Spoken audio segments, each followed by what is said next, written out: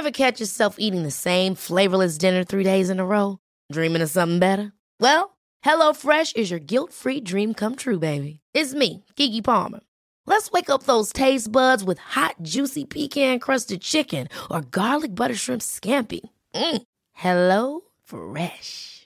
Stop dreaming of all the delicious possibilities and dig in at HelloFresh.com. Let's get this dinner party started.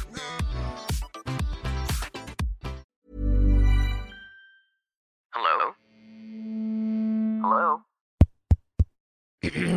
Podcast Network Asia. Selamat datang di konten High Story dari Podcast Hydran untuk episode yang ke-6. Nah, di episode yang ke-6 ini judulnya adalah penghasilan Open BO sebulan 180 juta bareng Caca @sofantastic yang tayang di tanggal 19 Juli 2021. Nah, mungkin buat lu yang udah tahu ya, gue tuh udah pernah ngobrol sama Caca di episode season yang pertama gitu tentang ya aktivitinya dia lah. Nah, ini adalah episode yang kedua kalinya yang gue rekam bareng Caca gitu. Nah, di episode ini tuh gue lumayan lama nih ngobrol sama Caca tentang aktivitinya dia gitu. Dan di sini tuh dia nyebutin beberapa orang yang mungkin apa ya, bisa dibilang ini orang public figure, terus dia tahu nih orang siapa. Maksudnya dia tahu nih kalau orang-orang tuh ketika disebutin ini tuh ya pasti tahu lah orang ini orang terkenal banget gitu. Dia tuh cerita gitu. Dan yang bikin gue penasaran adalah kan di season sebelumnya gue tanya soal kayak dia Open BO, terus dia konten terus seperti apa. Nah, di sini tuh gue bahas total tentang profesinya dan penghasilannya sampai kira-kira lo mau sampai kapan kayak gini gitu. Ada titik capek, titik lelah, dan mungkin ada keinginan untuk pensiun gitu nggak sih? Nah, di sini tuh dia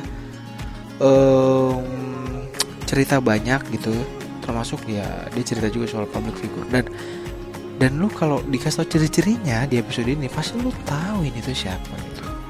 Dan lumayan terkenal, sangat terkenal. Nah, balik lagi pembahasan intinya adalah di sini Caca nyebutin kalau di total dia itu kan Open BO katanya satu klien satu hari gitu. Tapi dalam satu bulan dia bisa mengumpulkan sekitar 180 juta rupiah. Nah, hal inilah juga yang membuat salah satu postingan preview gue di Twitter itu untuk di take down.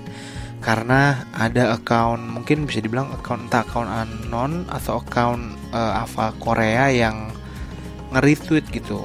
Terus banyak juga yang mention ke pajak gitu, account pajak lah gitu. Wah, lapor pajak gitu. Nah, inilah yang bikin kayaknya ini take down dia berbahaya aja. Terus rame banget gitu kan, mentionnya nggak berhenti. Nah, di sini previewnya udah dihapus ya, tapi episodenya di Spotify masih bisa didengerin. Nah, di sini tuh dia cerita ternyata dia bisa loh ngumpulin 180 juta. Itu paling banyak sih, bukan yang paling sedikit, tapi paling banyak dari mungkin bukan tarif ya, tapi dari mungkin dia dapat something atau mungkin dia dikasih extra tips ya, yang pasti tarifnya bukan sebesar itu. Tapi kalau di total sebulan itu bisa ya segitulah gitu. Nah, karena dia mungkin profesinya udah lumayan lama ngelakuinnya, terus mungkin dia di titik dia nggak akan lama kok kayak gini, dan bentar lagi akan pensiun, dan usianya kan juga sebenarnya masih muda ya. Terus dia juga punya anak satu yang harus dibiayain, so pasti dia akan ada waktunya dia berhenti, dia bilang, dan dalam waktu dekat. Nah, dari sini gue bisa lihat lah ternyata ya emang dia murni benar-benar motifnya hanya ekonomi aja gitu. Dia tahu seprofesional itu, dia tuh nggak pandang bulu kayak mungkin banyak ya orang di luar sana yang profesinya kurang lebih sama tapi milih kayak gue nggak suka yang cowok yang begini. Tapi dia tuh emang benar-benar katanya menservis semuanya, mau orang ini siapa, bentuknya seperti apa, ganteng atau jelek gitu nggak pengaruh.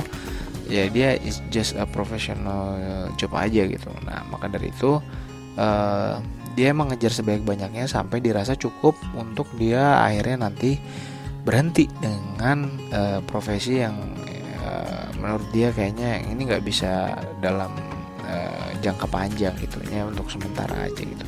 Nah, buat lo yang mau dengerin episode ini bisa langsung cek episode ke-6 Podcast Hadron season yang kedua hanya di Spotify-nya Podcast Hadron. Jangan lupa follow dan juga rating ya. Pandangan dan opini yang disampaikan oleh kreator podcast, host, dan tamu tidak mencerminkan kebijakan resmi dan bagian dari Podcast Network Asia. Setiap konten yang disampaikan mereka di dalam podcast adalah opini mereka sendiri dan tidak bermaksud untuk merugikan agama, grup etnik, perkumpulan, organisasi, perusahaan, perorangan, atau siapapun dan apapun. Ever catch yourself eating the same flavorless dinner 3 days in a row? Dreaming of something better? Well, HelloFresh is your guilt-free dream come true, baby. It's me, Keke Palmer. Let's wake up those taste buds with hot, juicy pecan-crusted chicken or garlic butter shrimp scampi. Hello Fresh. Stop dreaming of all the delicious possibilities and dig in at HelloFresh.com. Let's get this dinner party started.